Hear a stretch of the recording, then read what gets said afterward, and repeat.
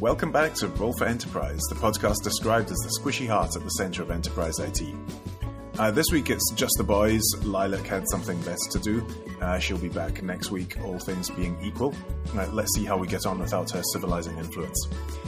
And so let's start by talking about video games, obviously, because it's just a boys' sleepover. That's fine. Perfect segue. So the big news is Microsoft bought Activision for $69 million. I'm going to leave that number there. And Billion. Who put an M in there? That should have been a B. It's a 69 billion with a B, and sooner or later you're talking real money. I mean, that's not the Microsoft that we used to know when we were young, that's for sure. Not at all. And yeah, I mean, it's a big move, isn't it? I mean, did anybody see this coming? I don't like. I think Microsoft's putting all the pokers into the fire, right? And I don't know, like they had to call down Sony because Sony got nervous over this one. They'll be the third biggest video game company based on revenue, I think. With Sony ahead of them, and I think Tencent that owns quite a few. But hang on a minute, let's talk about that, because that was one of my big wait a moment portions of the article. So first off, Sony, biggest by revenue, but they make a lot of their revenue elsewhere, not from video games. So I would throw them out right away. I thought they were comparing only the video game revenue. That looks I think that was all revenue. Total Sony revenue. No, from what I understand, it's number 3 now behind. I mean, Tencent, Sony. Fine. But anyway, leave that aside, even if it is fine. But the Tencent thing it kind of lines up with how they list Candy Crush as one of the headline properties. So it's like Call of Duty and Candy Crush. Those are not the same kind of gamer. So, 3 billion gamers, which is what they say the total addressable market for this new company is. Yes, but there's a difference between free to play on your iPhone and you have to have an Xbox and a VR headset next week and pay a subscription for a massively persistent multiplayer shoot your friends in the face thing. Yeah, but I think mobile gaming is still pretty big, right? I mean, if we scroll back or move back to last week, like Zynga was bought by Take-Two. That's right? correct. And Take-Two is like Grand Theft Auto and all that. So, I mean, it is I don't know, is it the user base? Is it the multiple platforms? Is it the space is definitely consolidating, but the mobile gaming guys haven't really made that much money. I mean, Zynga's been in trouble for a long time, right? Well, no, and that's my point. They rely on the whales, the people who buy the gems to progress in Candy Crush, while 99% of the market is just waiting for the next free turn that they can take. So does this even get approved? So isn't that a massive penalty if it doesn't get approved? Yeah. So Microsoft is pretty confident then. Yeah, Microsoft is so confident that I think the penalty is in the $2 to $3 billion range.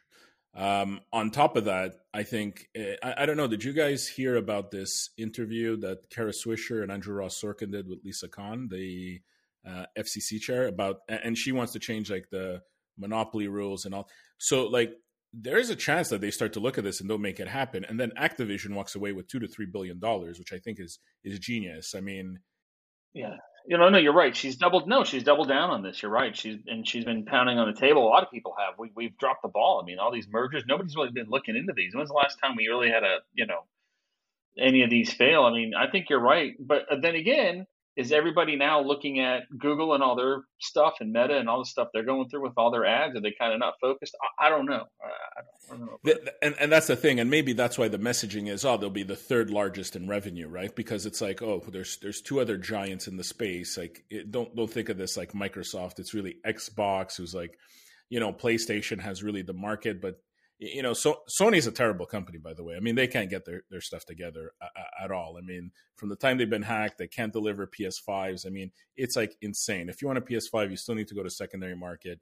So yeah, they're going to execute a lot better and take out these partners, and these partners are all worried. So I would say, if I was in the industry, I'd have worry about it. But if you're a gamer, you want this to happen, right? So let's talk about. I mean, you mentioned. I mean, Kara had some good points on some of this stuff. You know, I mean, and I didn't think about it this way, but Xbox is really the platform. They didn't really have a play, right? Going into the gaming. We all think about gaming, but they just had the platform. So now they do get access to some data. Well, So they now have they their only own now games. They have like the no, Halo they had the franchise and platform. whatnot. They didn't really no, not like this. This really puts them in the middle of it, right? So I I think don't you know. get. I think their online audience with Xbox Live is quite large. I think this, yeah, it takes them to another level, especially when you start talking like Call of Duty, and I mean it's a different level when you start to look at these games. Yeah, They owned yeah. Minecraft already. They bought Minecraft Direct, so there's that was the funniest thing to me. In our corner of the world, we tend to think of Microsoft as being, an enterprise company. They're the people with Azure and SQL Server and all of these things. $5 million a day that they're going to get forever with Call of Duty, not like a franchise movie. That was something that Kara brought up, Mike. I mean, what they just did here is amazing, right? It's not like Amazon buying MGM. I don't know what you're talking about though. Okay, Oh so no. So like Call of Duty, they're saying basically brings in about, I mean, somehow, like $5 million a day. And anyways, Kara brought up the point, Mike, that like you get a franchise movie, right? Like MGM that was acquired by Amazon, for example, right? You got a franchise movie, it might do 300 million. After a couple months, it kind of fades away. But what Microsoft has done here is, I mean, just the revenue from this is insane. Zach makes a good point. I mean, Disney bought all of Marvel for $4 billion and all of Star Wars for $4 billion. And those are some pretty sizable, hefty properties in the film world. And here's Microsoft buying Activision Blizzard. There's a huge library of content and that recurring revenue, as Zach was saying. A lot of this is subscription revenue, so it just keeps coming in regular and predictable. And if you can just keep turning that crank, then you're going to be in a pretty good place. Activision Blizzard has, of course, had some management challenges, but Microsoft could be in a position to fix that, to bring some grown-up supervision. yeah, and probably cleaning it up the day before this announcement was probably key to what had to happen, right? So, I mean, yeah, Microsoft just continues to build a printing machine, right? So, Yeah. you know what it feels also to me is like, if I were to speak about our generation, right, Gen X, we had gaming growing up and then we let it go. I think the current generation, it's almost like it's an entertainment method that continues to live, right? They're not so much onto cable TV or let's call it terrestrial TV. Everything's streaming. YouTube they consider as part of that channel, how they consume content, and is just gaming like a movie for them. I don't know. This has changed, and yeah, sometimes I wonder, like, are we out of touch on some of these items, and they see where the ball is going rather than where it is today. It could be. I mean, this is kind of the question that I have around everything metaverse, which was one of the takes. This is Microsoft preparing for the metaverse because metaverse is going to require a whole bunch of content, and here's a huge library of content and a whole bunch of people who know how to create compelling content. But the problem that I have with that vision is for, grown-ups with jobs and children and responsibilities, you can't spend the sort of time immersed in a game, whether it's on a flat screen or on goggles or through whatever other mechanism that we used to when we were teenagers. And that's not anything to do with the tech or the specific intellectual property that's behind it. It's simply that I can't lock myself away from the world for more than a few minutes, except very, very occasionally, and I have very many things that I want to do with those occasions. And shooting my friends in the face appears to have gone a long way down the list of priorities, especially because, scheduling it is a nightmare. We can only run a weekly podcast because we have 4 hosts, and we can usually guarantee there's at least 2 of them available at any given time. But if this were, a shoot each other in the face gaming clan, we could not keep the game going because we're very often one or other of us has something else to do with their grown-up life. First of all, this whole metaverse thing, like how people related it to the metaverse, I mean, this is like it's getting a bit ridiculous. I mean, anything with a screen now is being considered like, oh, we could put that in the metaverse. We could consider the metaverse. I don't know if people actually get this like third party world type of story of the metaverse. And frankly, I think the definitions become so distorted that I don't even know what the metaverse is anymore. It's a bit ridiculous. Did you see this? Well, Did you see right this? at the peak of the hype cycle. At least I hope it's the peak. It can't build much more. God help us all. Oh, it can build. Oh, it can build much more. It can build much more. You know. So let's. Did you see this ridiculous like Walmart preparing for the metaverse, like NFTs and all this?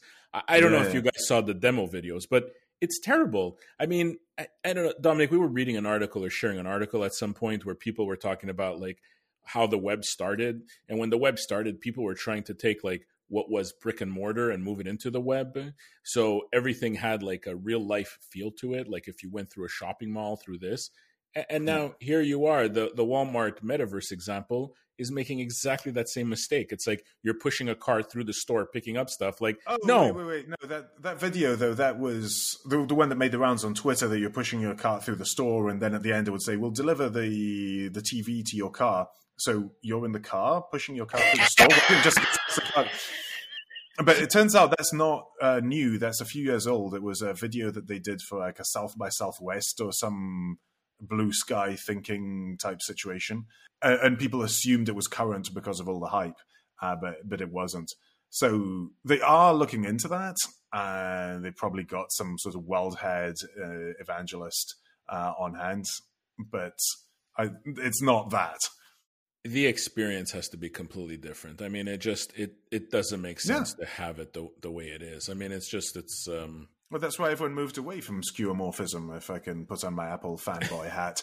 It was because it forced you into certain interactions that were limitations. You could only look at one page of your calendar at any time, and the calendar always had the same look as the paper calendar. It couldn't be a scrolling digital view into the future. And that's not something that needs to be the case anymore when it's appearing on a screen. It made sense for a short while because people weren't used to touchscreen UIs and that sort of thing. And so it was a crutch to onboard users. And then once users were familiar, it was discarded. And that's no longer how we build UIs. The metaverse may have something like that for its onboarding briefly, but not... I hope not.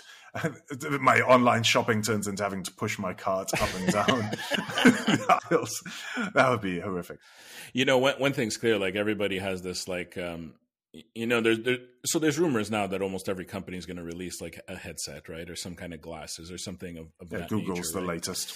Yeah, Google's the latest, right? And they've had their foray into this, right? Cardboard and Google Glasses and all this. But, I think everybody estimating that Apple will come out with something, I think that's way too early. I think Apple's going to see how things go. They'll reiterate, and they've always absolutely their move. They're always the second mover. They wait for someone else to figure out what doesn't work, and then they come in and say, "Look, this is how you should do it." And then everyone goes, "Oh, of course we should."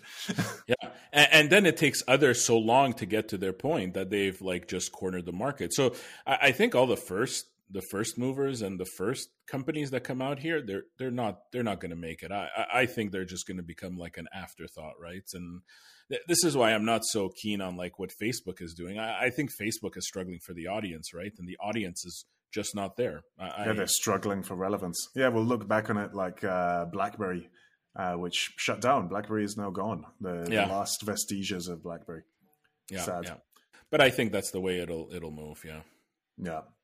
Speaking of phones, we've talked about 5G a few times on the podcast, and 5G was back in the news, surprisingly not with a link to vaccinations, but to airports. US airports blocked the rollout of 5G literally the day before it was due to be turned on over concerns about interference with navigational systems. So everyone was kind of scratching their heads about, surely, other countries around the world have 5G and it hasn't resulted in planes falling from the sky. So that part we were able to work out. Apparently there's a different frequency involved that's closer to navigation bands in the US. And here in Europe, at least, we don't use this particular frequency. Don't ask me to remember the numbers. We'll link various articles in the show notes. And also the power levels are different with US equipment. So we're back to the days of CDMA versus GSM. You have to have a US phone and the European phone, and we'll figure that one out, I hope. But the other question was, why did the issue come to light so late? It was this has been in the offing for a good couple of years. It's the network's been saying 5G is coming. They're building out to the cell sites. They're connecting them up to their backbones. It's not something that they just rolled out a truck to the airport parking lot overnight. It's just mystifying to me how that happened. I don't know how you even get here, right? I mean, it's just like, and I don't know if it's, do I look at like the design of is the problem the design of 5G in the US, or is the problem the planes? I mean, there was also some weird like 747 story or 787, 777 story this week that it has some kind of issues, and like I don't know. I'm 787 with issues again. Yeah, no, but it's like terrible. I don't know how this even happens. People also talk like, hey, did we go wrong with all 5G? I mean, is this the end of it? I still remember being in a meeting and telling someone like, hey, are we looking at 5G on the roadmap, because that can replace like Wi-Fi in buildings and hard Ethernet cables, and they laughed at me and said, yeah, they said that about 4G. No, Mike, that won't happen. And it turns out I think the person was right. And now when you look at it, I mean, everybody has a lot of hype on low Earth orbit satellites. Of course, they come into a router and act the same way. But yeah, I don't know where this is all going. But it's certainly we have not figured this out as well as people think we have. Let's put it that way. No, exactly. And 5G, especially indoors, you have power issues and propagation through walls, and it's not, at least to my understanding, I don't actually own a 5G phone, but to my current understanding, when it works, it's great, but it is nowhere near universal unless you're in the center of a large metropolitan area. Do you have any 5G spots near you, Dominic, or are you? Oh, yeah, the network's been rolled out. It's just I'm still on an iPhone 11 because I skipped the 12, and I was going to get a 13 when I was in Vegas for reInvent, and they didn't have any. And the price difference is just enough to make my Scottish genes kick in and go, eh. Yeah, not worth it, not worth it. And now that I've waited this long, I may just stick it out until after the summer and get the 14 TikTok.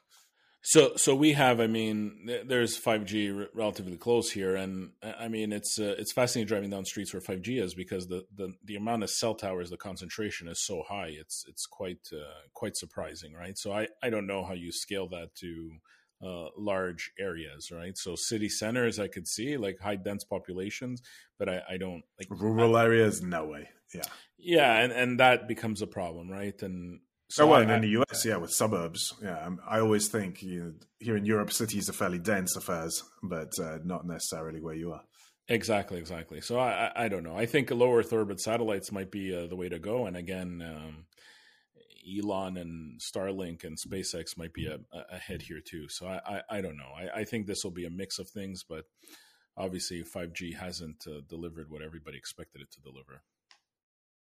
Yeah, we shall see how that plays out, but maybe it's a good thing I'm not flying anywhere right now. If planes are going to start falling from the sky and get confused with their altimeters, I'd rather not be anywhere near them. Yeah. Well, you could just put on a pair of goggles and go there in the metaverse, and then that's the same thing. So there you go. There we go. We may yet end up doing that. Yeah, all of my January, February, March travel has all been postponed to April, June, July. We shall see. Yep. But we're talking about that, a slight side conversation, talking about that on Twitter with someone, and it's back to the issue of being single-threaded. It's all too easy in a meeting to just look off at the other screen and check out what's going on Twitter, and I'll quickly dash off an email and update my shopping list, and you've missed a whole chunk of the meeting. And that's harder to do in person. It's not that people don't, but it's more noticeable. You have to be at least somewhat subtle about it. And that's yet another thing to miss from being able to go places in person. I actually think travel and face-to-face is starting to ramp up. I think has people cautious is cross-border travel because of the rules. You might get stuck somewhere. Yeah, exactly. Yeah, and I've heard stories of people getting stuck places. So, Oh, totally. I don't think we're quite out of the mix. But I mean, at some point this year, I think there's a couple of countries in Europe that have done it, right? That have claimed it's an endemic and are starting to lift a lot of the.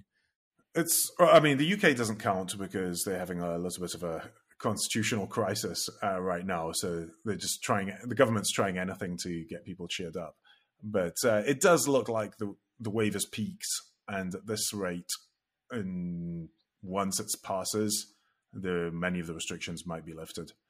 Here in Italy, the emergency decree expires with the end of March, and it's looking like it might not be renewed. It might not need to be renewed, I should say.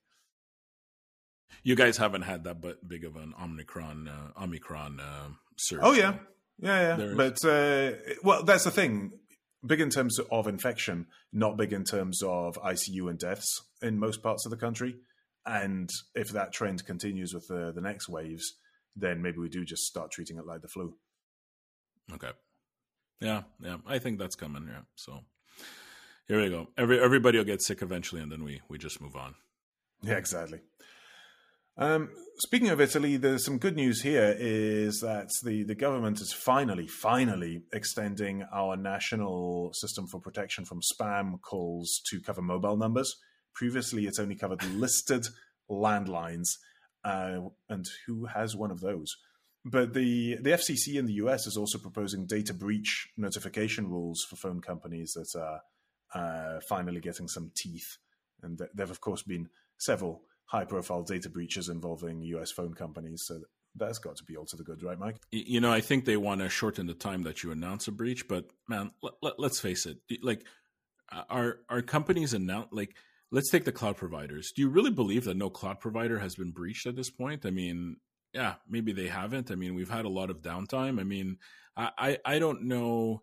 I don't know that the definition of breach is the same for everywhere, because this FCC, what their proposal is also, if it's unintentional, they want notification. So basically, if you make a change to access and like data was exposed somewhere, you have to kind of declare it. I mean, it's getting a bit to the point where, you know, you're going to start to, I mean, we're in IT. I mean, like, hey, mistakes happen, and maybe it shouldn't, but like, I don't know. I don't know that everybody's definition of breach and definition of the severity of a breach is the same. So, you know, you could say this, but I'm sure like lawyers will always get involved, especially we're talking about the giants here. Right? We're talking about AT&T and Verizon. I mean, well, I think that's the contention, though. Something on the scale of a Verizon or a Vodafone on this side of the Atlantic, they have the resources to know about that. They should be auditing their own network. They should have systems in place to prevent a breach, but also to be aware if something has occurred, to look at lateral movement within their network. And if they're not, then maybe they should get a slap. I don't know that this is being done right. I mean, you need to put a lot of thought into how you roll these items out and disclosures and so on and so forth. And yeah, I don't know. I don't know if people inside a company even know when they've been breached, and if people inside are hiding it sometimes. You know, it's a tough one to say. No, for sure. And we did talk about this for listeners who missed last week's episode. We did talk about the questions of data management and data provenance. And how to address some of these issues in general terms, not specifically about breaches, but just about tracking, you know, what data do we have, where did it come from, who's allowed to do what with it, see it, modify it, delete it. So it's an interesting topic to look into. Put it on the blockchain? Oh, God, no. The blockchain is by definition incompatible with GDPR. We have a right to forget, and blockchain, the data is indelible. So that's true. Yeah. Not sure how people are planning to square that circle. They just won't, Dominic. That's the problem. They just won't. Yeah. Break all the rules and then figure out what to do, right? There's so much good it's creating that, you can't stop it. That move fast and break things. Yeah. And unfortunately, that's still the moniker around here. So let's see. And finally, a slot of the podcast, let's talk about coffee for a moment. So, of course, Mike and I agree about what is proper coffee. Zach is sadly misguided and likes to drink Greek coffee. I don't even drink coffee. I don't even drink it. But if I did, the Greek coffee is great. Come on. No, Greek coffee is great. What's not good is Starbucks. And the good people of Milan have spoken. 2 of the city's 8 Starbucks locations are due to close permanently because they're so explosively unprofitable.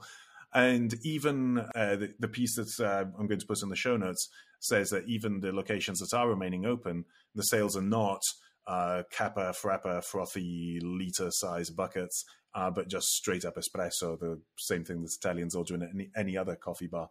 So the Starbucks lifestyle is not catching on in Milan, let's say. Is anybody really shocked about that? Not especially, no.